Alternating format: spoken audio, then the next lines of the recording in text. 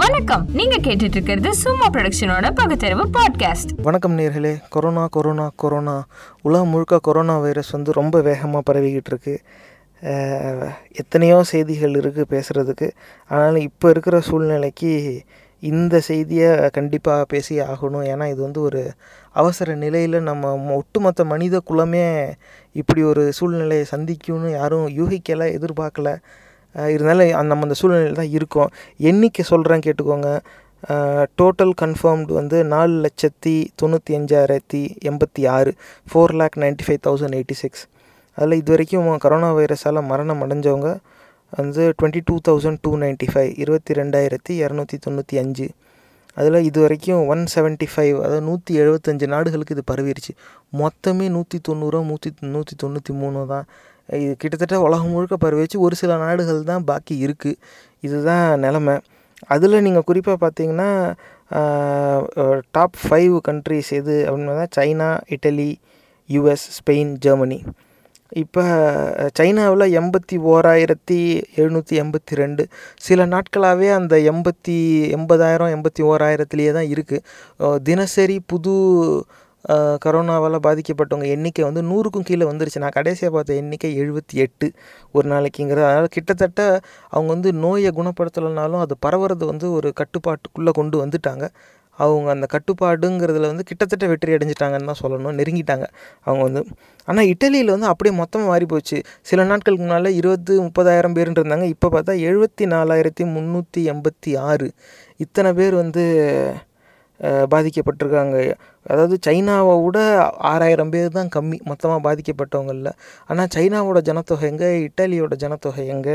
இது வந்து யூரோப் வந்து பெரிய அளவில் வந்து பாதிக்கப்பட்டிருக்கு. அப்படி தான் வந்து இதை நம்ம சொல்லணும். ஊர் ஃபுல்லாக இந்த மாதிரி பரவிக்கிட்டே இருக்குது. அதனால் இது கவனமாக இருக்க வேண்டிய சூழ்நிலை இது. ஆனால் இப்போ நம்ம ஊருக்கு வரணும் அப்படின்னு பார்த்தா இங்கே வந்து பீதி கிளம்புனா மாதிரி தான் இருக்குது. ஏன்னா என் கண்ணோட்டது தான். ஏன்னா நான் பயத்தில் தான் இருக்கேன். இது என்னடா இப்படி இருக்கே, இது பாட்டுக்கு. ஏன்னா ஊடகத்தில் வர எண்ணிக்கையெல்லாம் வந்து அதுவும் முக்கியமாக நம்ம மாநிலம், நம்ம நாட்டு சம்மந்தமான எண்ணிக்கையெல்லாம் உண்மை கிடையாதுங்கிற சந்தேகம் வந்துருச்சு. ஏன்னா மருத்துவர்கள்கிட்ட நம்ம பேசுகிறோம். அப்படி பேசுகிறப்ப ஒரு சில மருத்துவர்லாம் வந்து வெளிப்படையாக சொல்லிட்டாங்க. சென்னையிலே வந்து ஒரு நாளைக்கு இந்த மாதிரிலாம் வந்து எண்ணிக்கை வந்துக்கிட்டு இருக்கு. சராசரியாக 40 பேருன்னு சொல்லிக்கிட்டு இருக்காங்க. இது வந்து மொத்த மாநிலத்துக்கும் 2-3ங்கிறது வந்து முழுசாக உண்மையாக இருக்க வாய்ப்பில்லை அப்படிங்கிற ஒரு சந்தேகம் வந்துருச்சு. இப்போ வந்து இது வந்து உறுதி செய்யப்படாத உண்மை தான். அதனால் இது நீங்கள் இப்படியே நம்பணும்னு அவசியம் கிடையாது. ஆனால் இந்த மாதிரி மருத்துவர்களே வந்து, ஏன்னா எங்கள் சொந்தக்காரங்க எல்லாரையும் ஊர்லேருந்து இங்கே கூட்டிகிட்டு வந்திருந்தோம். அப்போ இங்கே வந்திருந்தவங்க திரும்பி போகாதீங்க, ஏன்னா சென்னையில் தான் மருத்துவ வசதி இருக்குது, ஏதாவது ஒரு அவசரம்னாலும் உடனே பரிசோதனை செஞ்சுக்கலாம் அப்படின்றதும். அப்போ மருத்துவர் என்ன சொல்லிட்டாரு, சென்னையில் தான் அதிகமாக பரவிக்கிட்டு இருக்குது, முதல்ல சென்னையில் தான் ரொம்ப பரவும், அதனால் நீங்கள் சென்னையில் இருக்கிறதோட ஊரில் இருக்கிறது தான் நல்லது அப்படின்ட்டார். உடனே எல்லாத்தையும் பொட்டி படிக்க எடுத்துக்கிட்டு கிளம்பி ஊரை விட்டு வெளியே போயாச்சு. ஆனால் அப்படி இருக்கிற ஒரு சூழ்நிலையில் இப்போ இன்றைக்கி ஊரடங்குலாம் வந்துருச்சு. இருந்தாலும் நிறைய பேர் சுற்றிக்கிட்டு தான் இருக்காங்க. விழிப்புணர்வு மக்கள் மத்தியில் கம்மியாக இருக்குங்கிற மாதிரி ஒரு சிந்தனை. இது சம்மந்தமாக நம்ம சும்மா ப்ரொடக்ஷன்ஸோட கிரியேட்டிவ் ஹெட் வீரமணி அவர்கள் வந்து திருவண்ணாமலை பக்கத்தில் தான் அவரோட ஊர். அங்கே தான் அவர் இப்போதைக்கு இருக்கார். அதனால் அவர்கிட்டே நம்ம கேட்டு தெரிஞ்சுக்குவோமே. இப்போ நம்ம அவர்கிட்ட ஒரு தொலைபேசியில் பேச போகிறோம். அந்த கலந்துரையாடலை நீங்கள் வந்து கேளுங்க. இதில் வந்து சென்னை அல்லாத கிராமப்புறங்களில் இந்த கரோனா பாதிப்புக்கான விழிப்புணர்வு, இந்த சூழ்நிலை எப்படி நிலவுது, மக்கள் என்ன செய்கிறாங்க, எப்படி யோசிக்கிறாங்க, இப்போ எப்படி இருக்குது, இனிமேல் எப்படி இருக்கும் அப்படிங்கிறதான் பேச போகிறோம். வாங்க அந்த கலந்துரையாடலை கேட்போம். வணக்கம் வீரமணி அவர்களே. வணக்கம். நீங்கள் சொல்லுங்கள், இப்போ திருவண்ணாமலை பக்கத்தில் இருக்கிற ஒரு ஊரில் இருக்கிறீங்க. இப்போ அங்கே ஊரில் நிலவரம் எப்படி இருக்கு? இல்ல, இங்க வந்து பாத்தீங்கன்னா நான் ஆக்சுவலா சென்னையில தான் நான் ஸ்டே பண்ணிட்டு இருந்தேன்.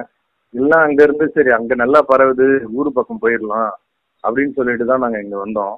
பட் ஆனா இங்க வந்து பார்த்தா அந்த பரவல் தெரியலனாலும் உள்ளுக்குள்ள பீதி தான் அதிகமா கிரியேட் ஆயிட்டு இருக்கு. ஏன்னா சென்னையில போகும்போது அவ்வளோ ஸ்பேஸ்லயும் ஒரு பதட்டம், பயம், எங்க இவ்வளோ அந்த அவேர்னஸ் கொஞ்சம் அவங்களுக்கு தெரியுது.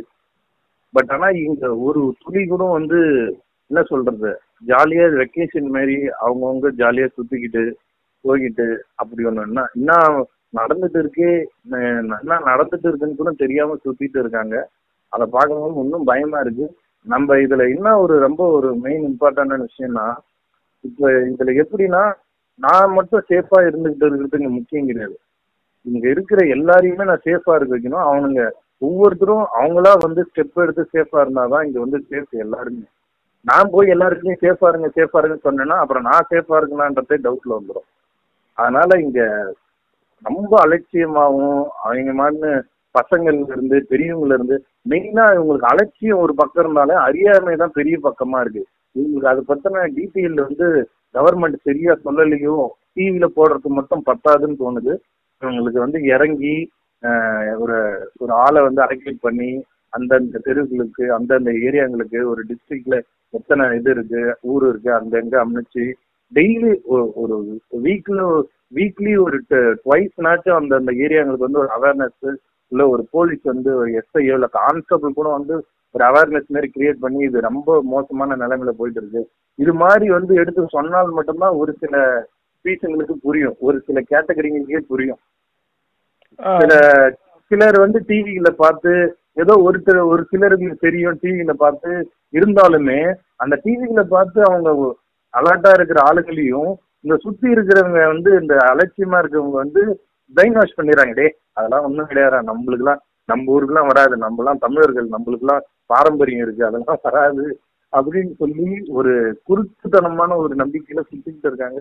அது இன்னும் வீதி கிளம்புது, பயத்தை ஒன்னும் இன்க்ரீஸ் ஆகுது. எங்க நம்மளுக்கு அந்த கம்யூனிட்டி ஸ்பிரிட்ன்ற ஒரு இது பரவிடுமோ இல்லைன்றாங்க. அது உள்ளுக்குள்ள புழுங்கிட்டு இருக்குன்னு நான் எனக்கு தெரிஞ்சு நினைக்கிறேன். அதுதான் இருக்கு.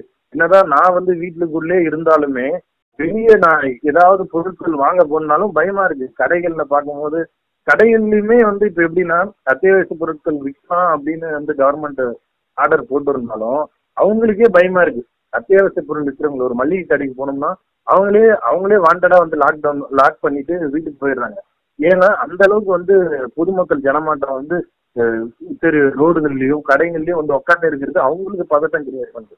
ஸோ அதனால கடையை மூடிட்டு வீட்டுக்கு போறதுனால வீட்டுல சேஃபா இருந்துகிட்டு இது மாதிரி அத்தியாவசிய பொருட்கள் வாங்குறவங்களுக்கு பிரச்சனை கிரியேட் ஆகுது. ஏன்னா அவங்க லாக் பண்ணிட்டு போயிட்டாங்கன்னா இவங்களுக்கும் பிரச்சனை, அப்புறம் இவங்க வீட்லயும் பதட்டம். ஸோ இந்த மாதிரி அறியாம உச்சகட்டத்துல இருக்கு.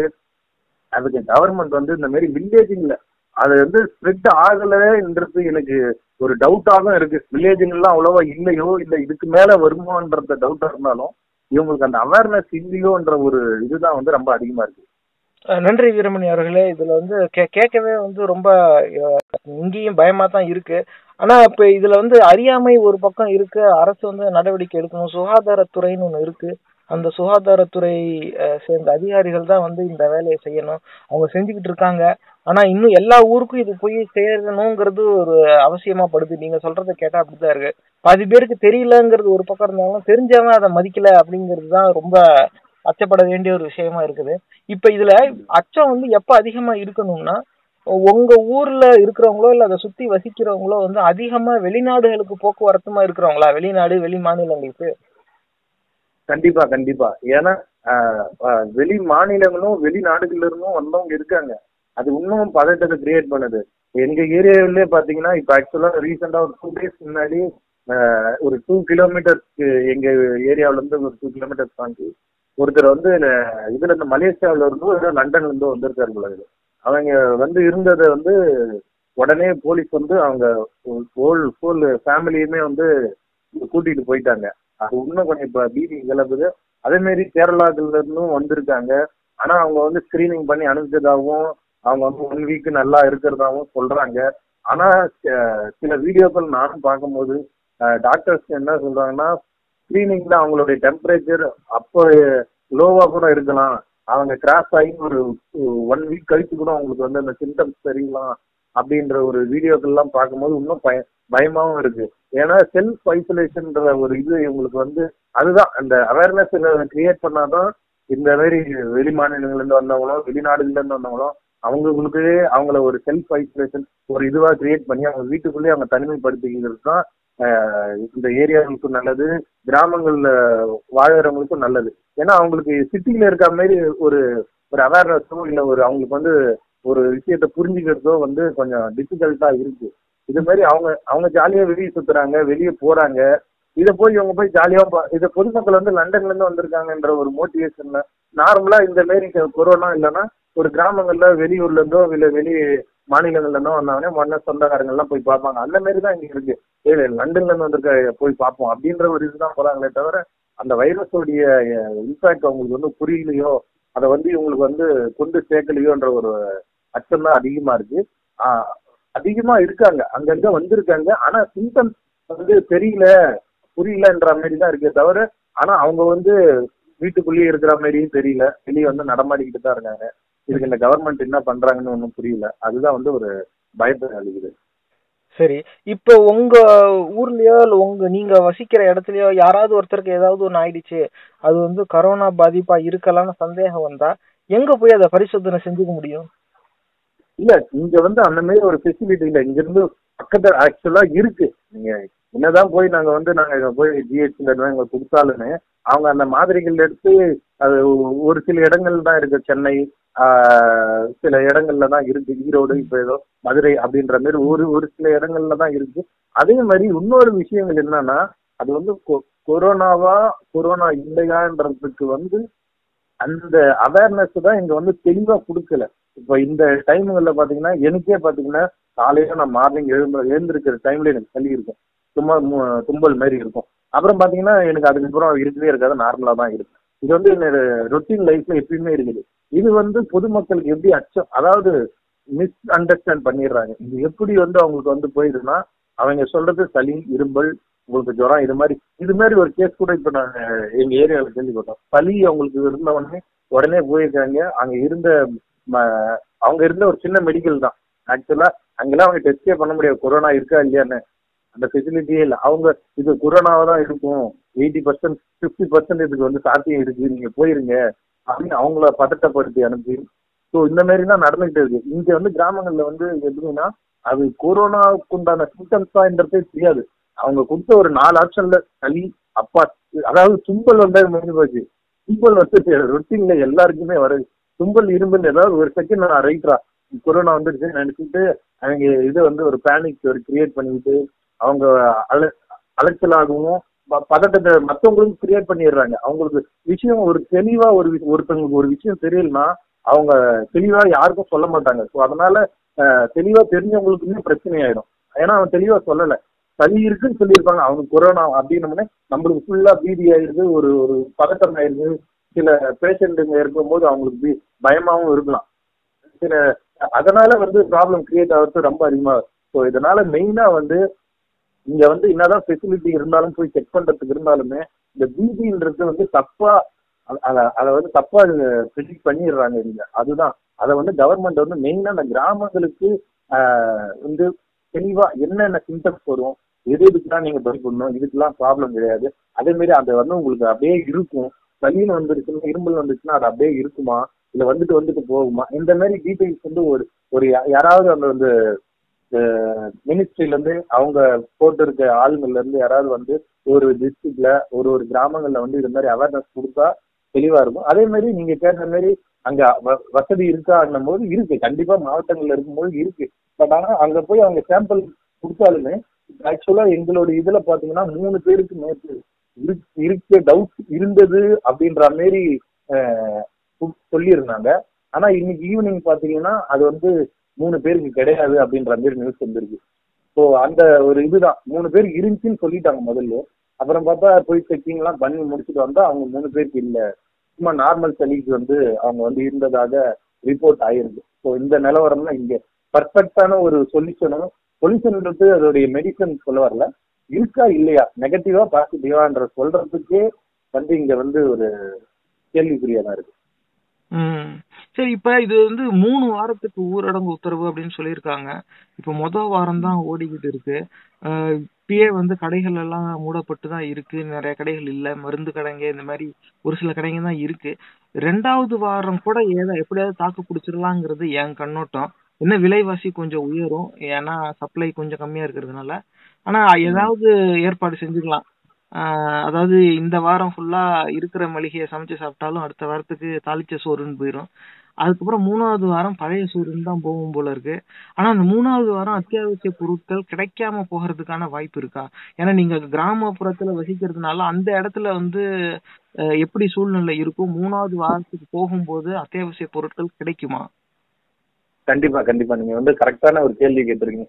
ஆக்சுவலா நீங்க இப்ப பாத்தீங்கன்னா நீங்க சென்னை இது மாதிரி பெருநகரங்கள்ல பாத்தீங்கன்னா எப்படியும் உங்களுக்கு வந்து அங்க அவ்வளோ ஆட்கள் இருக்காங்க. கண்டிப்பா வந்து அங்க எப்படியும் வெளி மாநிலங்கள்ல இருந்தோ வெளி இதுல இருந்தோ உங்களுக்கு வந்து அத்தியாவசிய பொருட்கள் கண்டிப்பா வந்து ஆகும்.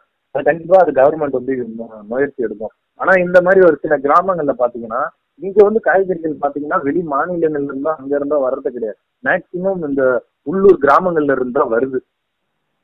உள்ளூர் கிராமங்கள்ல இருந்தா வருது. ஆனா இதுல என்ன பிரச்சனைனா அவங்க விவசாயிகள் வந்து இப்ப கிராமங்கள்ல இருந்து அவங்க வந்து காய்கறி இங்க இந்த ஊருக்கு அனுப்பணும்னா அதுக்கு அவங்க விவசாயிங்க வெளியே போய் அந்த காய்கறிகளை பெருக்கணும். அதுக்கு உரங்கள் போடணும். ஆக்சுவலா அதுக்கு உண்டான ஏற்பாடு கிடையாது. 144 போடுறதுனால காய்கறி எடுக்கிறதுக்கு கூட போக முடியல. இது வந்து ஆக்சுவலா ஒரு ஒரு ஒரு பேஸ்ல இருக்கு. இன்னும் இத ஒரு 10 வீக் தாண்டின உடனே இங்க வந்து கட்டுப்பாடுகள் இருக்குன்றது வந்து உறுதி. ஏன்னா இப்ப வரைக்கும் இருந்ததை வச்சு இவங்க மூவ் பண்ணிட்டாங்க. இதுக்கப்புறம் வந்து விவசாயம் இப்ப ஏதோ சிஎம் வந்து ஏதோ புதுசா ஏதோ சொல்லியிருக்காரு. விவசாயிகளுக்கு வந்து சில இது வந்து அவங்க காய்கறிகள் இதெல்லாம் வந்து பராமரிக்கிறதுக்கு டைம் கொடுக்கலாம் அப்படின்றது சொல்லியிருக்காங்க. பட் ஆனா அது ப்ராசஸ் தான். அது இப்ப சொன்னாருன்னா உடனே நைட்டு போய் இருந்து காலையில வந்துருவோமா அப்படின்றது ஒரு இதுதான். ஏன்னா ஆல்ரெடியே சில நியூஸ்கள்லாம் பார்க்கும்போது எங்க மாவட்டங்கள் சைடுலயே பாத்தீங்கன்னா காய்கறி எல்லாம் வதங்கி அதை வந்து அவங்க பிரிக்க முடியாம விட்டுட்டாங்க. ஏன்னா வெளியே போகக்கூடாது, அந்த பக்கம் போகக்கூடாதுன்ற ஒரு ரெஸ்ட்ரிக்ஷன் எடுக்கிறதுனால அது நல்லதா இருந்தாலுமே அது வந்து எங்க வந்து நாளைக்கு வந்து இந்த நோய் ஒரு பக்கம் இருந்தாலும் பசியில ஒரு பக்கம் போயிருமோ அப்படின்ற ஒரு இதுவும் இருக்கு. அதை வந்து கவர்மெண்ட் வந்து பார்த்து எதா பண்ணணும். இந்த நீங்க பற்றாக்குறைன்றது கண்டிப்பா நீங்க வந்து பெருநகரங்களை விட இந்த கிராமங்கள்ல வந்து கண்டிப்பா வந்து அதிகமா இருக்க வாய்ப்பு உண்டு. ஏன்னா அங்க கண்டிப்பா பெருநகரங்கள்ல வந்தே ஆகணும். ஏன்னா இல்லைன்னா அது வந்து பெரிய ஒரு ப்ராப்ளம் கிரியேட் ஆகும். ஆனா இந்த மாதிரி இடங்கள்ல இங்க வந்து அலட்சியமா நிறைய இருக்காங்க. ஸோ அது வந்து கவர்மெண்ட்ல நன்றி வீரமணி அவர்களே. இப்ப எல்லா ஊர்லயும் எல்லார்கிட்டையும் கையில இன்டர்நெட்டோட போன் வந்துருச்சு. அது குறிப்பா இளைஞர்கள் அதிக நேரம் இதை தான் பயன்படுத்துறாங்கன்னு ஒரு குற்றச்சாட்டு வந்திருக்கு. அப்படி இருக்கும்போது உங்க ஊர்ல இருக்க இளைஞர்கள் எல்லாரும் அவங்க கையில வச்சிருக்கிற போன்லயே இது சம்பந்தமான காணொலி செய்தி எல்லாத்தையுமே இந்நேரம் பார்த்திருப்பாங்க, கேட்டிருப்பாங்க, கேட்டு சலிச்சே போயிருக்கும் அவங்களுக்கு. அப்படி இருக்கும்போது இளைஞர்கள் மூலமா அந்த விழிப்புணர்வு உங்க ஊர்ல வளர்ற மாதிரி ஏதாவது ஒரு அறிகுறி தெரியுதா? இல்ல நல்ல நீங்க சொன்ன அறிகுறி என்னன்னா டிக்டாக் பண்ணிக்கிட்டு இருக்காங்க இளைஞர்கள்லாம் சேர்ந்து. அதாவது என்ன சொல்றது, ஒரு எந்த அளவுக்கு இது வந்து கேளிக்கையா மாத்த முடியுமோ மாத்திக்கிட்டு அதுதான் அந்த இளைஞர்களுக்கே வந்து ஒரு சீரியஸ்னஸ் தெரியாம ஒரு அவேர்னஸ் புரியாம எல்லாம் வந்து விளையாடிக்கிட்டு இருக்காங்க. ஓப்பனா சொல்ல போனா ஜாலியா ஒரு வண்டிகள்ல 3 பேரோ 4 பேரோ சேர்ந்துக்கிட்டு பேட்டுகளை எடுத்துக்கிட்டு சில சில சின்ன பசங்க எல்லாம் கூட்டிக்கிட்டு அதோடைய விளைவுகள் தெரியாமலேயே அதுதான் இளைஞர்களுக்கே அந்த நிலைமை தான். அதாவது எல்லாமே தெரிஞ்சு ஒரு நெட் வந்து யூஸ் பண்ண தெரியும், இதெல்லாம் பண்ண தெரியும், அவங்களுக்கே அந்த நிலைமைனா இது நீங்க பெரியவங்க எல்லாம் நினைச்சு பாருங்க. மேக்சிமம் அவங்களுக்கு வந்து நெட் பயன்படுத்த மாட்டாங்க, அவங்களுக்கு தெரியாது. ஆனா அவங்களுடைய நிலைமை நினைச்சு பாருங்க. இவங்க தான் சொல்லணும். ஆனா இவங்களே பாத்தீங்கன்னா சும்மா ஜாலியா ஒரு டைம் பாஸுக்கு ஒரு ஜாலி அதோடைய சீரியஸ்னஸ் ஒரு துளி கூட இந்த கிராமத்து சைட்ல கிடையாது. ஏதோ ஒரு சிலர் வந்து இருக்காங்க. ஆனா அந்த ஒரு சிலர் வச்சு இதை வந்து நம்ம கட்டுப்படுத்த முடியுமான்றது டவுட் தான். ஏன்னா அந்த எவ்வளவு வந்து ஆட்கள் அதிகமா இருக்காங்களோ கம்மியான ஆட்களை ஈஸியா அது வந்து அஃபெக்ட் ஆகிறதுக்கு நல்ல சான்சஸ் இருக்கு. அதுதான் வந்து உண்மையும் கூட இப்போ. ஸோ அதனால இளைஞர்கள் வந்து அந்த அவேர்னஸ்ல அவங்க இது வந்து ஒரு ஹாலிடே மூடுக்கு போயிட்டாங்க. அவங்களுக்கு அந்த அவேர்னஸே இல்லை. ஏன்னா எல்லா இளைஞர்களும் இப்ப பாத்தீங்கன்னா அவனுங்க எல்லாம் காலேஜ் ஸ்கூலு இந்த மாதிரி ஜோன்ல இருக்கிறதுனால அவங்களுக்கு இப்ப அந்த லீவு 20 days 21 days லீவுன்னு ஹாலிடே அப்பா 21 நாள் லீவுப்பா அப்படின்ற ஒரு இதுலதான் இருக்காங்களே தவிர மற்றபடி வேற எந்த ஒரு பயமோ எந்த ஒரு பதட்டமோ நாங்க பார்த்துட்டு இருக்கோம். நான் என்னால வந்து வெளியே வர முடியல வீட்டை விட்டு. ஆக்சுவலா நான் வீட்டை விட்டு வந்து 3 days ஆச்சு. நான் வெளியே வரல. கேட்டை விட்டு கூட நான் அப்படியே உள்ளே தான் உட்காந்துட்டு இருக்கேன். வீட்டுக்குள்ளேயே தான் சுத்திக்கிட்டு இருக்கேன். ஆனா வெளியே நான் வந்து கேட்ல வந்து நின்று பாக்குறேன். எல்லாம் ஜாலியா அப்படியே ஒரு 3-4 பேரு கை கொடுத்துக்கிட்டு அப்படியே ஹாப்பியா போயிட்டு விளையாடிக்கிட்டு அப்படியே போயிட்டு தான் இருக்கு. ஒரு ஃபர்ஸ்ட் டே அந்த லாக்டவுன் அப்ப மட்டும்தான் ஒரு பயம் இருந்துச்சு. அதுக்கப்புறம் எதுவும் வரலையே நம்மளுக்கு, ஒரே நாள்ல தெரிஞ்சிரும் அப்படின்ற ஒரு இதுல அவங்களுக்கு ஒரு நாள்ல எதுவும் ஆகலன்னே அவங்க நார்மலா ரொட்டீனா சுத்திட்டு இருக்காங்க, விளையாடிட்டு இருக்காங்க, ஜாலியா நடந்துட்டு இருக்காங்க. இது நான் எப்படி அவங்க கிட்ட போய் சொல்ல முடியும்? ஒவ்வொருத்தருக்கிட்டே நான் போய் சொல்ல முடியாது. யாருக்கு எனக்கு பயமா இருக்கு, எனக்கு இருக்குமா இல்ல அவங்களுக்கு இருக்குமா, எப்படி வரணுமோ அப்படின்ற ஒரு பயம் இருக்கு. டெய்லி ஏற்றி பார்க்க வேண்டியதா இருக்கு, நம்ம இருக்குமா இன்னைக்கு அப்படின்ற நிலைமையில அவங்களுக்கு முக்கியமா ஒரே விஷயம் தான் அவேர்னஸ். அவங்களுக்கு அவேர்னஸ் உண்டுபடுத்தணும். அறியாமையில இருக்கவங்கள கொஞ்சம் எழுப்பி அவங்களுக்கு புரிய வைக்கணும். சில வீடியோக்கள்லாம் நான் பாக்குறேன், திண்டுக்கல், கடலூர் இங்கெல்லாம் போலீஸ் வாண்டடா க்ரௌடு காலையில 5 மணிக்கெல்லாம் ஒரு வீடியோ பாக்குறேன். 5:30 மணிக்கு இன்னைக்குன்னு நினைக்கிறேன், இன்னைக்கு காலைல 5:30 மணிக்கு கடலூர்னு நினைக்கிறேன். ஒரு 40-35 பேரை போலீஸ் மணிக்கு பிடிக்கிறாங்க காலையில. கேட்டா டீ குடிக்க போயிருக்கேன், காஃபி குடிக்க போயிருக்கேன்னு சொல்றாங்க எல்லாம். இதுதான் உங்களுக்கு அத்தியாவசியமா? காலைல போய் கடையில டீ குடிக்கிறது போய் குடிக்கிறது அத்தியாவசியமா? டீ குடிக்கிறதுனா என்ன ஆக போகுதுன்ற ஒரு கேள்விதான் எனக்கு. அப்படியே வாங்கினா வீட்டுக்கு போங்களேன். அந்த போலீஸ் ஒரு எஸ்ஐ அவ்வளோ ஒரு அவ்வளோ ஒரு கதறி கேட்கிறாரு, உங்களுக்கு புரியல, சீரியஸ்னஸ் புரியல. நம்ம தேர்ட் ஸ்டேஜுக்கு எல்லாம் போனோம்னா உண்மையை நான் சொல்றேன், எத்தனை 1000 பேர் சாவீங்கன்னு தெரியாது உங்களுக்கு அப்படின்னு அப்படி கதறாரு. அதெல்லாம் பார்க்கும்போது எங்களுக்கு இன்னும் அதே மாதிரி நிறைய வீடியோஸ் வருது. அப்ப எல்லா ஊர்களுமே கிராமங்கள்ல அலட்சியமா தான் இருக்காங்க. என்னதான் அவேர்னஸ். ஸோ இதுக்கு கவர்மெண்ட் ஒரு சிவியரான ஒரு இது ஷூட்டிங் ஆர்டரே கொடுத்தாலும் இது நிக்காதோன்ற ஒரு இதுதான். அந்த போலீஸ் அவ்வளவு கதறாரு, உங்களை புடிச்சிட்டு போயிட்டு எங்களால செல்லுல போட முடியாது, அங்கேயும் வந்துடும்ன்ற பயம் எனக்கு. அதனால தயவு செய்து புரிஞ்சுங்க. ஆனா அந்த பொதுமக்கள் இதை கேர் எடுத்துக்காம இன்னைக்கு ஆக்சுவலா ஒசூர் கிருஷ்ணகிரியில ஒரு நியூஸ் பார்த்தேன். இன்னைக்கு ஏதோ ஃபங்க்ஷன், உகாதியோ ஏதோ நினைக்கிறேன், அதை போய் கொண்டாடுறதுக்கு காய்கறி வாங்க பொதுமக்கள் அவ்வளவு கூடுறாங்க. நீ கொண்டாடி என்ன இது பண்ண போறீங்கன்னு எனக்கு புரியல. இருந்தாதான் நாளைக்கு நீங்க இந்த இதுல என்ன கொண்டாட்டம் உங்களுக்கு? இதெல்லாம் பார்க்கும்போது கோபமும் வருது, பயமும் இருக்கு. எந்த அளவுக்கு ஸ்ப்ரெட் ஆகுதோ நாங்க அதுக்கு எந்த அளவுக்கு சேஃபா இருங்களுக்கும் இந்த பயம் தான் இருக்கு. அந்த நிலைமை தான் இங்க இருக்கு. நன்றி வீரமணி அவர்களே. நம்ம இணைப்பிலே இருப்போம், தினசரி பேசிக்கிட்டே இருப்போம். இந்த நிலவரம் என்னங்கிறத நம்ம கவர் பண்ணணும், எப்படி சூழ்நிலை மாறுது அப்படிங்கிறது. இப்போதைக்கு சென்னையில பெரும்பாலும் அமைதியா தான் இருக்கு. காவல்துறை எல்லா இடத்துலயும் அதிகாரிகளை போட்டுட்டாங்க. எந்த வண்டி போனாலும் நிறுத்தி வீடு எங்க இருக்கு, ஏன் இங்க இருக்கீங்க, வீட்டுக்கு போகன்னு திட்டி அனுப்புறாங்க. ஒரு சில காணொலியெல்லாம் பாக்குறோம், கடுமையா திட்டி விரட்டி அனுப்புறாங்க. அதனால இங்கேயும் அந்த அலட்சியம் அப்படிங்கிறது கண்டிப்பா சென்னையிலயுமே இருக்கு.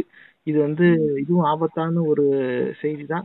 ஆனா காவல்துறைன்னு ஒருத்தவங்க இருக்காங்க, அவங்க இதை கட்டுப்பாட்டுல வைக்கிறதுக்கான முயற்சி எடுக்கிறாங்கிறதுனால அலட்சியமா நிறைய பேர் இருந்தாலும் காவல்துறையோட அடிக்கும் திட்டுக்கும் பயந்தாவது ஓடியாவது அண்டுவாங்க. அப்படிங்கிற ஒரு சிந்தனை தான் இப்போதைக்கு இங்க இருக்கு. ஆனா பெரும்பாலான கடைகள் மூடப்பட்டிருக்கு. 1-2 மளிகை கடை வேணா இருக்கு. அவங்களுக்கும் சரக்கு சேர்ற மாதிரி தெரியல, இருக்கிறத வச்சுதான் வித்துக்கிட்டு இருக்காங்க.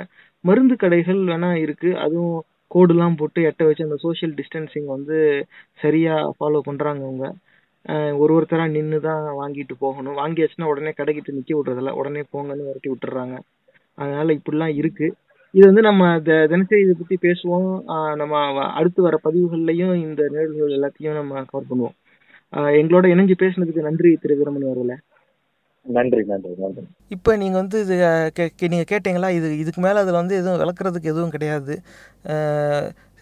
நகரங்களை விட கிராமங்களில் விழிப்புணர்வு ரொம்ப கம்மியாக இருக்குது. அதாவது 2 விதமாக அங்கே பிரச்சனை வளர்ந்துக்கிட்டு இருக்குது. ஒன்று ஒரு சிலருக்கு விவரம் போய் சேரவே இல்லை, இது ஒரு ஆபத்தான சூழ்நிலை, இந்த நோய் வந்துச்சுனாக்கா ஆளை போட்டு இதுக்கு மருந்து கிடையாது அப்படிங்கிற அந்த உண்மை முழுசாக அவங்களுக்கு போய் சேரலை, விழிப்புணர்வு கிடையாது. ஆனால் அதை விட பயமாக இருக்கிறது என்னன்னாக்கா, விழிப்புணர்வு இருக்கிற சிலரும் ரொம்ப அலட்சியமாக நம்ம ஊருக்கெலாம் வராது, நமக்கெல்லாம் வராது, அவனுங்களாம் அப்படி தான் சொல்லுவாங்க, இப்படி தான் பீதியை கிளப்புவாங்க அப்படின்னு சொல்லி கும்பலாக சுற்றுறதும். அது சொன்னதை நீங்கள் கேட்டீங்கல்ல, 3-4 பேர் சேர்ந்து வண்டியில் போயிட்டு டிக்டாக் பண்ணிக்கிட்டு அந்த ஃபோனில் இதே தகவலை 4 பேருக்கு அனுப்புனாக்கா அவங்க வீட்டுக்குள்ளே போய் கொஞ்சம் சுத்தமாக ஒதுங்கி இருக்கலாம். அந்த சோஷியல் டிஸ்டன்ஸிங்கிறத அங்கே அமல்படுத்தலாம். ஏன்னா எப்போ எங்கே வரும்னு தெரியாது. அதில் அவரே சொல்கிறாரு, அவங்க ஊர்லேயே நிறைய பேர் வெளி மாநிலங்கள் வெளியூர்லலாம் போய் வேலை பார்த்துட்டு வரப்போக இருந்தவங்க, யாரோ வெளிநாட்டிலேருந்து வந்தவங்களையும் போலீஸ் கூட்டிகிட்டு போயிருக்குன்னு வேறு ஒரு சம்பவம் வருது. இப்படி இருக்கும்போது ரொம்ப சுலபமாக கிராமப்புறங்களில் வந்து இது பரவுறதுக்கு வாய்ப்பு இருக்குது.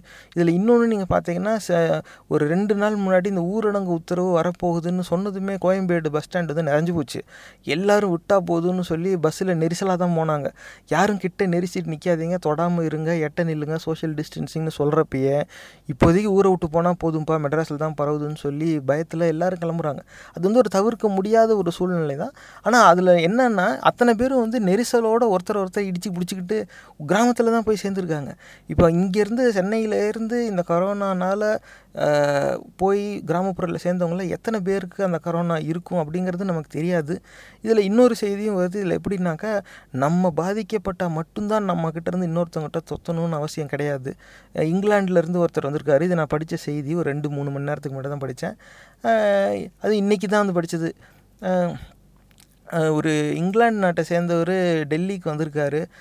ஏதோ தொழில் ரீதியான பயணம். இங்கே வந்து அவருடைய பார்ட்னர் அந்த கம்பெனியெல்லாம் வந்து எல்லாரையும் சந்தித்து பேசியிருக்காரு. அதில் போகும்போது அவருக்கு கரோனா இந்த இது வந்து பாசிட்டிவ்னு வந்துருச்சு, பாதிப்பு அடைஞ்சிருக்காருன்னு தெரிய வந்து போச்சு. உடனே அவர் யாரெல்லாம் சந்தித்தார், எங்கெல்லாம் தங்கினார்னு சொல்லி எல்லாரையும் கூப்பிட்டு பரிசோதனை செஞ்சதில் அந்த இந்திய நிறுவனத்தில் யார் அவரோட ரொம்ப நெருங்கி பழகினாரோ அவருக்கு அந்த பாதிப்பு வரலை. ஆனால் அவருடைய குடும்பத்தில் மனைவிக்கும் மகளுக்கும் வந்துச்சு.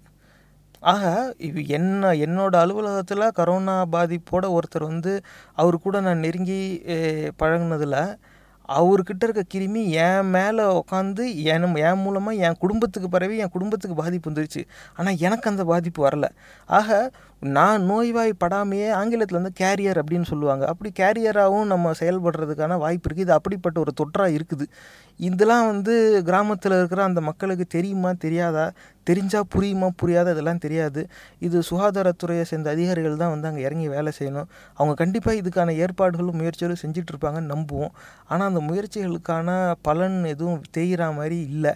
ஏன் அப்படி இப்போ இதில் அப்படி என்ன அச்சப்படுறதுக்கு இருக்குது அப்படின்னா, ஆயிரக்கணக்கான பேர் சென்னையிலேருந்து அந்தந்த ஊருக்கு போயிருக்காங்க. இப்போ அந்தந்த ஊரில் வந்து அந்த ப்ரைமரி ஹெல்த் சென்டர் அப்படின்னு சொல்லுவாங்க, அது ஒன்று தான் இருக்கும் ஒரு ஊருக்கு. எதாக இருந்தாலும் அந்த டிஸ்ட்ரிக்ட் ஹெட் குவார்ட்டர்ஸில் அந்த ஒரு மாவட்டத்துக்கு ஒரு பெரிய மருத்துவமனைங்கிற மாதிரி தான் இருக்கும். மற்றெல்லாம் சின்ன சின்ன மருத்துவமனையாக இருக்கும். அங்கே எல்லா வசதியும் இருக்காது. இவங்க எதாக இருந்தாலுமே அங்கே கிட்ட இருக்கிற ஏதாவது ஒரு சிறிய நகரத்துக்கு தான் ஓடணும். அங்கே ஓடி அவங்க அங்கேருந்து எங்கே அனுப்புவாங்க? இந்த பரிசோதனைக்கு வந்து எத்தனை நாள் காத்திருக்கணும் முடிவு தெரியறதுக்கு அப்படின்ட்டு இருக்கு. அந்த காத்திருக்க நேரத்தில் எத்தனை பேருக்கு பரவும்னு நமக்கு தெரியாது. இவ்வளவும் இருக்கும்போது கிராமப்புறங்கள் வந்து ரொம்ப சாதாரணமாக, அதுவும் அந்த மாதிரி இடத்துல வந்து சோஷியல் டிஸ்டன்சிங்கிறத அமல்படுத்துறதும் வந்து ரொம்ப கஷ்டமான ஒரு காரியம். ஏன்னா நம்ம கலாச்சாரத்துக்கும் நம்ம ஜனத்தொகை இருக்கிறதுக்கும் நம்ம வாழ்க்கை முறைக்கும் அது கொஞ்சம் என்ன ஒவ்வாத விஷயம்னு கூட சொல்லிக்கலாம். ஏன்னா இத்தனை பேர் இருக்கிறோம், பஸ்ஸில் நம்ம நெரிசலாக தான் போக முடியும். அத்தனை பஸ் வந்து நம்ம இங்கே விடல, அத்தனை பேருந்து கிடையாது. அப்படி எல்லா இடத்துக்கும் ரயில் போக்குவரத்தும் போட்டு வைக்கலை. எல்லார்கிட்டையும் தனியாக சொந்தமாக கார் ஓட்டிக்கிட்டே போகிற அளவுக்கு நம்ம பொருளாதாரமும் வளரலை. அப்படி இருக்கும்போது நம்ம நெரிசலாக தான் இருக்கும், கூட்டமாக தான் இருக்கும். கடையில் போனால் எல்லோரும் இடித்து பிடிச்சிட்டு தான் நிற்பாங்க. அதை வந்து இந்த விழிப்புணர்வு அவங்கக்கிட்ட ஏற்படுத்தணும். இது வந்து அச்சத்தை உண்டாக்கி வந்தாலும் பரவாயில்ல அப்படிங்கிற ஒரு சூழ்நிலை இப்போ வந்துருச்சு. இது வந்து எங்கே போய் முடியும் அப்படின்னு தெரியல. ஆனால் நிஜமாகவே இந்த நோய் எப்படி, இந்த தொற்று வந்து எப்படி பரவுது, இதை எப்படி தவிர்க்கலாம் அப்படிங்கிறது வந்து சில மருத்துவர்கள் வந்து ரொம்ப தெளிவாக விளக்கியிருக்காங்க. வாங்க அந்த மருத்துவர் சொன்னதையும் நம்ம கேட்டுருவோமே. வணக்கம், இது ஒரு corona virus awareness video. Self isolation ஏன் பண்ணணும் அப்படின்றத நான் எக்ஸ்பிளைன் பண்றேன். இப்போ இந்த கொரோனா வைரஸ் பேண்டமிக் டைம்ல there are 4 types of people category பண்ணிருக்கோம். டைப் ஏ பீப்புள் யாருன்னு பாத்தீங்கன்னா, ஒரு அஃபெக்டட் கண்ட்ரில இருந்து வர ஒரு டிராவலர். அவங்க இப்போ ஃபார் எக்ஸாம்பிள் இப்போ சென்னை ஏர்போர்ட் வந்து இறங்கிட்டாங்க. இறங்கின உடனே they will be first screened. Screen பண்ணும்போது என்ன பண்றாங்கன்னா, they are doing thermal screening. என்னன்னா உங்களுக்கு டெம்பரேச்சர் ரைஸா இருக்கான்னு செக் பண்றாங்க.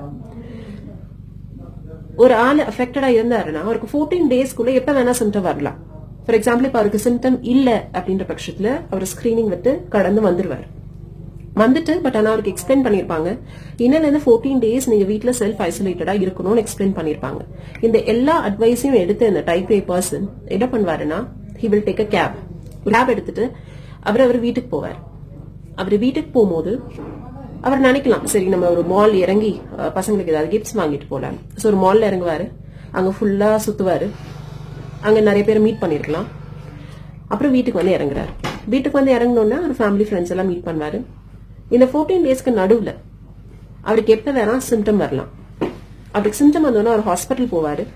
யூஸ்வலா சிம்டம் எப்படி இருக்கும்னா ரொம்ப ஹை கிரேட் ஃபீவர் இருக்கலாம், ட்ரை காஃப் இருக்கலாம், மூச்சு விடுற திணறல் இருக்கலாம். ஸோ இப்போ இந்த 14 டேஸ் டைம்ல அவருக்கு இந்த சிம்டம் ஏதாவது வந்தோன்னா ஹாஸ்பிட்டல் போவாரு. ஹாஸ்பிட்டல் போன உடனே அவருக்கு ஃபர்ஸ்ட் ஸ்கிரீனிங் பண்ணுவாங்க, COVID-19 ஸ்கிரீனிங் பண்ணுவாங்க. அதுல பாசிட்டிவ் வரலாம். பாசிட்டிவ் வந்துச்சுன்னா உடனே எல்லா அட்மினிஸ்ட்ரேட்டிவ் பீப்புள் வந்து அவங்க கிட்ட கேட்பாங்க, நீங்க எத்தனை பேரை மீட் பண்ணீங்கன்னு. அப்ப அந்த டைப் ஏ பர்சன் என்ன சொல்வாரு, அவரோட ஃப்ரெண்ட்ஸ் அண்ட் ஃபேமிலி பத்தின டீடைல்ஸ் சொல்வாரு. So they become type C. So type A person கிட்ட இருந்து நம்மளால டைப் சி பர்சனோட டீடைல் மட்டும் தான் வாங்க முடியும். இவங்க 2 பேருக்கு நடுவுல அவர் மீட் பண்ண ஆளுங்க இருக்காங்க தெரியுமா? கேப்ல வரும்போது வந்த டிரைவர், அந்த மால்ல அந்த அவர் ஷாப்பிங் பண்ணும்போது இருந்த ஆளுங்க, அந்த type B people, they are called type B. அந்த டைப் பி பீப்புளுக்கு அவங்களுக்கே தெரியாது அவங்க அஃபெக்ட் ஆயிருக்காங்கன்னு. ஏன்னா டைப் பி பர்சன் வந்து ஒரு அஃபெக்டட் பர்சன் அவங்களுக்கு தெரிஞ்சதுன்னா அவங்க சொல்லலாம், நான் ஒரு அஃபெக்டட் பர்சனை மீட் பண்ணேன். பட் ஆனா அவங்களுக்கே தெரியாது அவங்க வந்து இப்படி ஒரு ஆளை மீட் பண்ணிருக்காங்க. சோ அந்த மாதிரியான டைப் பி குரூப்பை வந்து கண்டுபிடிக்கிறது ரொம்ப கஷ்டம். நம்ம டைப் ஏ அண்ட் டைப் சியை கண்டுபிடிச்சிட்டு இருக்கோம், அவங்களுக்கு ட்ரீட்மெண்ட் கொடுத்துட்டு இருக்கோம். பட் ஆனா அந்த டைப் பி பீப்புள் யார் அப்படின்னு நம்மளுக்கும் தெரியாது, அவங்களுக்கும் தெரியாது. அண்ட் இன்னொரு டைப் ஆஃப் பீப்புள் இருக்காங்க. இப்ப இந்த டைப் பி பீப்புள் இன்னொன்னு பண்ணுவாங்க என்னன்னா, இப்ப இந்த கேப் டிரைவர் வந்து அவங்க ஃபேமிலி கிட்ட போயிருப்பாங்க, அவங்க ஃபேமிலியில ஸ்ப்ரெட் ஆயிருக்கும். அவங்க குட்டி பசங்க வெளில எங்கேயாவது போயிருப்பாங்க, அங்க ஸ்ப்ரெட் ஆயிருக்கும். அந்த மால்ல அவங்க யாரெல்லாம் மீட் பண்ணாங்களோ அவங்க வந்து அவங்க வீட்டுக்கு போயிருப்பாங்க, அங்க எல்லாம் ஸ்ப்ரெட் ஆயிருக்கும். இப்ப அவங்க எல்லாருமே டைப் பி பீப்புள். அவங்க யாருன்னு யாருக்குமே தெரியாது. Unless and otherwise develop symptom, அவங்க யாருன்னு யாருக்குமே தெரியாது. இப்ப இன்னொரு குரூப் ஆஃப் பீப்புள் இருக்காங்க, அவங்க தான் டைப் டி. அவங்க யாருன்னா, இப்ப கொரோனா வைரஸ் பேண்டமிக் வந்துருச்சுன்னு தெரியுது, சோ அவங்க வீட்டுல அமைதியா இருப்பாங்க. இது மாதிரி நியூஸ் எல்லாம் பாக்குறாங்க, வெளில போக கூடாதுன்னு சொல்றாங்க. பட் அவங்களுக்கு ஏதாவது ஒரு எமர்ஜென்சி, அவங்க அப்பாக்கு ஏதாவது ஆயிடுச்சு, அம்மாக்கு ஏதாவது ஆயிடுச்சு, இல்ல ஏதாவது ஒரு எமர்ஜென்சி, அவங்க வெளியில போய் ஆகணும்ன்ற ஒரு எமர்ஜென்சி, அந்த ஒரு கட்டாயத்துல அவங்க வெளில இறங்குறாங்க. அப்ப இந்த வெளியில சுத்திட்டு இருக்காங்க பாத்தீங்களா, type B people who are infected but who have not developed a symptom. அந்த மாதிரி இருக்க ஒரு ஆளுங்க இந்த டைப் டி ஆளை மீட் பண்ணானா, இந்த டைப் டி ஆளு will become B1 or B2. அவங்களும் அந்த பி கேட்டகரிக்குள்ள வந்துருவாங்க. சோ இப்ப நம்ம என்ன பண்ணணும்னு நாங்க சொல்றோம்னா, 14 days எல்லாரும் வீட்டுள்ளே இருங்க. இப்ப யாருக்கெல்லாம் சிம்டம் வருது, இந்த டைப் பி பீப்புள் இருக்காங்கல்ல, அவங்களுக்கு எல்லாம் சிம்டம் வரும். அவங்க வெளியில வருவாங்க, ட்ரீட்மெண்ட் எடுப்பாங்க. அப்ப அவங்க கிட்ட இருந்து நம்ம அவங்க இப்ப ஃபார் எக்ஸாம்பிள் இப்ப டைப் பி ஆளு ஒருத்தன் வீட்டுல இருக்கான், அவனுக்கு சிம்டம் வருது, அவன் வெளியில வரான், நம்ம டெஸ்ட் பண்றோம், அவனுக்கு பாசிட்டிவா இருக்கு. அப்ப அவன் வீட்டுல இருக்க எல்லாரையும் நம்ம ட்ரீட் பண்ணிடலாம். ஓகே, அதோட அவன் ஸ்ப்ரெட்டிங் கம்மியாயிடும். அவன் வெளியில எங்கேயும் போட யாரையும் பார்க்கல, அவன் ஸ்ப்ரெட் பண்றதை நிறுத்திடுவான். இப்ப நம்மளுக்கு என்ன தேவைன்னா, இப்ப இந்த டைப் டி பீப்புளை கண்டுபிடிக்கணும். அதை கண்டுபிடிக்கிறதுக்கு நம்ம என்ன பண்ணணும், நம்ம மத்தவங்க எல்லாரும் வீட்டுள்ள வந்துடணும். வீட்டுள்ள வந்துட்டா யாருக்கு சிம்டம் இருக்கும் அவன் வெளியில வருவான், அவனை ட்ரீட் பண்ணி அதோட அதை முடிச்சிடலாம். அந்த சைக்கிள், அந்த செயினை நம்ம பிரேக் பண்ணிடலாம். பட் ஆனா நம்ம இந்த மாதிரியும் ஆளுங்களை கண்டுபிடிச்சு ட்ரீட் பண்ணிக்கிட்டே இருக்கோம், வெளியில ஸ்ப்ரெட்டும் நடந்துகிட்டே இருக்குன்னா நம்மளால ஒண்ணுமே பண்ண முடியாது. இதுக்கு தான் எல்லாரும் ரிக்வெஸ்ட் பண்றாங்க, வீட்லயே இருங்க. இப்போ கேட்டிங்களா, இது இந்த ஒரு காணொலியே வந்து போதும், தெளிவாக வந்து எப்படிலாம் பரவும் அப்படிங்கிறத வந்து மருத்துவர் விளக்கியிருக்காங்க. நிஜமாகவே அவங்களுக்கு சும்மா ப்ரொடக்ஷன்ஸ் பகுத்தறிவு பாட்காஸ்ட் சார்பாக மிகப்பெரிய நன்றி. இந்த பதிவை வந்து தயவு செஞ்சு உங்களுக்கு தெரிஞ்ச இன்னும் உங்களுக்கு வேண்டியவங்க, உற்றார் உறவினர், நண்பர்கள் யாரெல்லாம் குறிப்பாக கிராமப்புறங்களில் வசிக்கிறாங்களோ அவங்களோட பகிர்ந்துக்கோங்க. இந்த விழிப்புணர்வு வந்து நகரங்கள்லேயும் நிறைய பேர் அலட்சியமாக தான் சுற்றுறா, அது வேறு விஷயம். ஆனால் யாராவது ஒருத்தன் காதோடு சேர்த்து அப்பயாவது வீட்டுக்கு படான்னு சொல்லி விரட்டி விடுறதுக்கான வாய்ப்பு இங்கே இருக்குது. கிராமப்புறங்களில் அது கூட கிடையாது. அதனால் தயவு செஞ்சு கிராமப்புறங்களில் இருக்கிற மக்களுக்கு இந்த பதிவு போய் சேரும்படி நீங்கள் இதை கொஞ்சம் பகிர்ந்தீங்கன்னா ரொம்ப நல்லதாக இருக்கும். ரொம்ப ஆபத்தான ஒரு சூழ்நிலையில் நம்ம இருக்கிறோம். இன்னொரு 2 வாரத்துக்கு அப்புறமா தான் வந்து எதையுமே தெளிவாக முடிவே எடுக்க முடியும். ஏன்னா என்ன மாதிரி இது பரவிக்கிட்டு இருக்கு, அந்த தொற்று பரவுறதோட நிலை எப்படி இருக்குது, அடுத்த கட்ட நடவடிக்கை என்னவாக இருக்குங்கிறது 2 வாரத்துக்கு அப்புறமா தான் தெரியவே வரும். பல பேருக்கு பாதிப்பு வந்துருச்சுனாக்கா அத்தனை பேரை வச்சு வைத்தியம் பார்க்குற வசதி நம்ம நாட்டில் கிடையாது. நம்ம சைனாவுக்கு அடுத்து ஜனத்தொகையில் நம்ம தான். இது அதனால் வந்து ரொம்ப ரொம்ப கவனமாக இருக்கணும். நம்மளை விட பொருளாதாரத்துலேயும் விஞ்ஞான வளர்ச்சியிலையும் மருத்துவத்துறையிலையுமே பெருசாக வளர்ந்து செழித்து இருக்கிற நாடுகளே வந்து தத்தளிச்சிடுச்சு. அவங்களுக்கு வந்து என்ன செய்கிறது ஏது செய்கிறதுன்னு தெரியல, வைத்தியம் பார்க்குற மருத்துவரே இறந்து போய்கிட்டு இருக்காங்க. இப்படி தான் அவனே இருக்கான். நம்ம மருத்துவத்துறையெல்லாம் வந்து அந்த இடத்துக்குலாம் இன்னும் போகலை. ஏன்னா நம்மக்கிட்ட அவ்வளோ வசதி இல்லை, மக்கள் அத்தனை பேர் இருக்கிறாங்க, அதுவும் வேறு இருக்குது. அதனால் இந்த தொற்று இதும்பிடே பரவிக்கிட்டு போச்சுன்னா நம்ம பேராபத்தில் வந்து சிக்கிடுவோம். அதனால் இந்த விழிப்புணர்வு இப்போ ஏற்படுத்தணுங்கிறது ரொம்ப அவசியமான ஒரு விஷயம். தயவு செஞ்சு இந்த பதிவை உங்களோட சமூக வலைதள பக்கங்களில் பகிர்ந்துக்கோங்க. அதில் ஒரே ஒரு வரி எங்களுக்காக இதை கிராமப்புறத்தில் இருக்கிற உங்கள் உறவினர் நண்பர்களோட பகிர்ந்துக்கோங்கன்னு சொல்லி போடுவோம். ஏன்னா இது அவங்களுக்கு தான் மெயினாக இது போய் சேர வேண்டிய ஒரு தகவல். நீங்கள் உதவுவீங்கன்னு நம்புகிறோம். முடிக்கிறதுக்கு முன்னாடி ஷூமி வண்ணக்காவியங்கள் அப்படிங்கிற ஒரு பாட்காஸ்ட், தமிழ் பாட்காஸ்ட் ஒன்று ஓடிக்கிட்டு இருக்குது. நான் இன்னும் அந்த பாட்காஸ்ட்டை வந்து கேட்கல, அதுக்காக நேரம் ஒதுக்கி நான் கண்டிப்பாக கேட்பேன். ஏன்னா அந்த ஷூமி வண்ணக்காவியங்கள் அப்படிங்கிற பாட்காஸ்ட்டை கேட்குறவர் எனக்கு நண்பர். அதனால் அவர் தான் வந்து சொன்னார், இந்த மாதிரி இந்த பாட்காஸ்ட் நல்லா இருக்குது, இது வந்து நான் ரொம்ப தொடர்ந்து கேட்பேன் அப்படின்னு சொல்லியிருக்காரு. அதனால் கண்டிப்பாக உங்களுக்கு நேரம் கிடைச்சா ஷூமி வண்ணக்காவியங்கள் அப்படிங்கிற தமிழ் பாட்காஸ்ட்டை கேளுங்க. ஆனால் ஷூமி வண்ணக்காவியங்களோட தமிழ் பாட்காஸ்ட் அவங்களோட ட்விட்டர் ஹேண்டில் வந்து நான் ஃபாலோ பண்ணுறேன். வந்து பல பேர் வந்து வச்சு செய்கிறாங்க அப்படின்னு தான் சொல்லணும். அது குறிப்பாக அந்த சுயசாதி பெருமை பேசிக்கிட்டு அலைகிற அந்த அறிவு குருடர்களை வந்து இவங்கள மாதிரி வேறு யாரும் கிண்டல் பண்ண முடியாதுன்னு தான் நினைக்கிறேன். கண்டிப்பாக இவங்களுடைய இந்த எண்ணத்தை வந்து பாராட்டியே ஆகணும். ஏன்னா இந்த மாதிரி ஒரு விஷயத்தை வந்து பொதுவாக எங்கே நம்மளை யாராவது முறைச்சி பார்த்துருவாங்களோ, எங்கே நம்மளை ஒரு மாதிரி இழிவுபடுத்திடுவாங்களோங்கிற ஒரு அச்சத்திலேயே யாருமே இந்த ஜாதி மத சம்மந்தமான விஷயத்தை பேசுகிறதே தவிர்க்கிற ஒரு காலகட்டத்தில் தான் நம்ம வாழ்ந்துட்டுருக்கோம். இந்த மாதிரி காலத்தில் அறியாமையில் ஒருத்தன் ஜாதி பெருமை பேசினான்னா இவன் லூசு பைய அப்படின்னு சொல்கிறதுக்கு ஒரு தைரியம் இருக்குது பாருங்கள். அந்த தைரியமே பாராட்டுக்குரிய ஒரு விஷயம். அதையும் ஒரு படி மேலே கொண்டு போய் நகைச்சுவையோடு இவங்க தராங்க இந்த ஷூமி வண்ணக்காவியங்கள். இது வெறும் அவங்க ட்விட்டர் பதிவை பார்த்துட்டு தான் இந்த கண்ணோட்டம். இன்னும் அவங்களோட பாட்காஸ்ட்டை நான் கேட்கல, கண்டிப்பாக அதை வந்து நாங்கள் கேட்போம். அதனால் உங்களுக்கு நேரம் கிடைக்கும்போது ஷூமி வண்ணக்காவியங்கள் அப்படின்னு பாருங்கள். SCHUMY ஸ்பெல்லிங் சரின்னு தான் நினைக்கிறேன், எனக்கு உறுதியாக தெரியல. ஆனால் ஷூமி வண்ணக்காவியங்கள் அந்த பாட்காஸ்ட் வந்து கேளுங்க. அதனால் இப்போ திருப்பி கரோனா விழிப்புணர்வு தேவை, முக்கியமாக கிராமப்புறங்களில். இந்த பதிவை தயவு செஞ்சு எல்லாரோடையும் பகிர்ந்துக்கோங்க, சிந்திச்சு பாருங்கள். இந்த பதிவு உங்களுக்கு பிடிச்சிருந்தா தயவு செஞ்சு சமூக வலைத்தளங்கள்ல இதை பகிர்ந்துக்கோங்க. மறக்காம சும்மா மூவிஸ் Facebook பக்கத்தை லைக் பண்ணி தினசரி செய்திகளோட நகைச்சுவையான கண்ணோட்டங்களை பார்த்து மகிழுங்க. எங்க பதிவு ரொம்பவும் பிடிச்சிருந்தா கூகுள் பிளே ஸ்டோர்ல சும்மா தமிழ் மீம்ஸ் ஆண்ட்ராய்டு ஆப்பை பதிவிறக்கம் செஞ்சு எங்க எல்லா பதிவுகளும் சுலபமாக தொடருங்க. இந்த நிகழ்ச்சி உங்களுக்கு ஏதாவது ஒரு வகையில உதவிருக்கும்னு நம்புறோம். சும்மா ப்ரொடக்ஷனோட பகுத்தறிவு பாட்காஸ்ட் பொறுமையோட கேட்டதுக்கு நன்றி.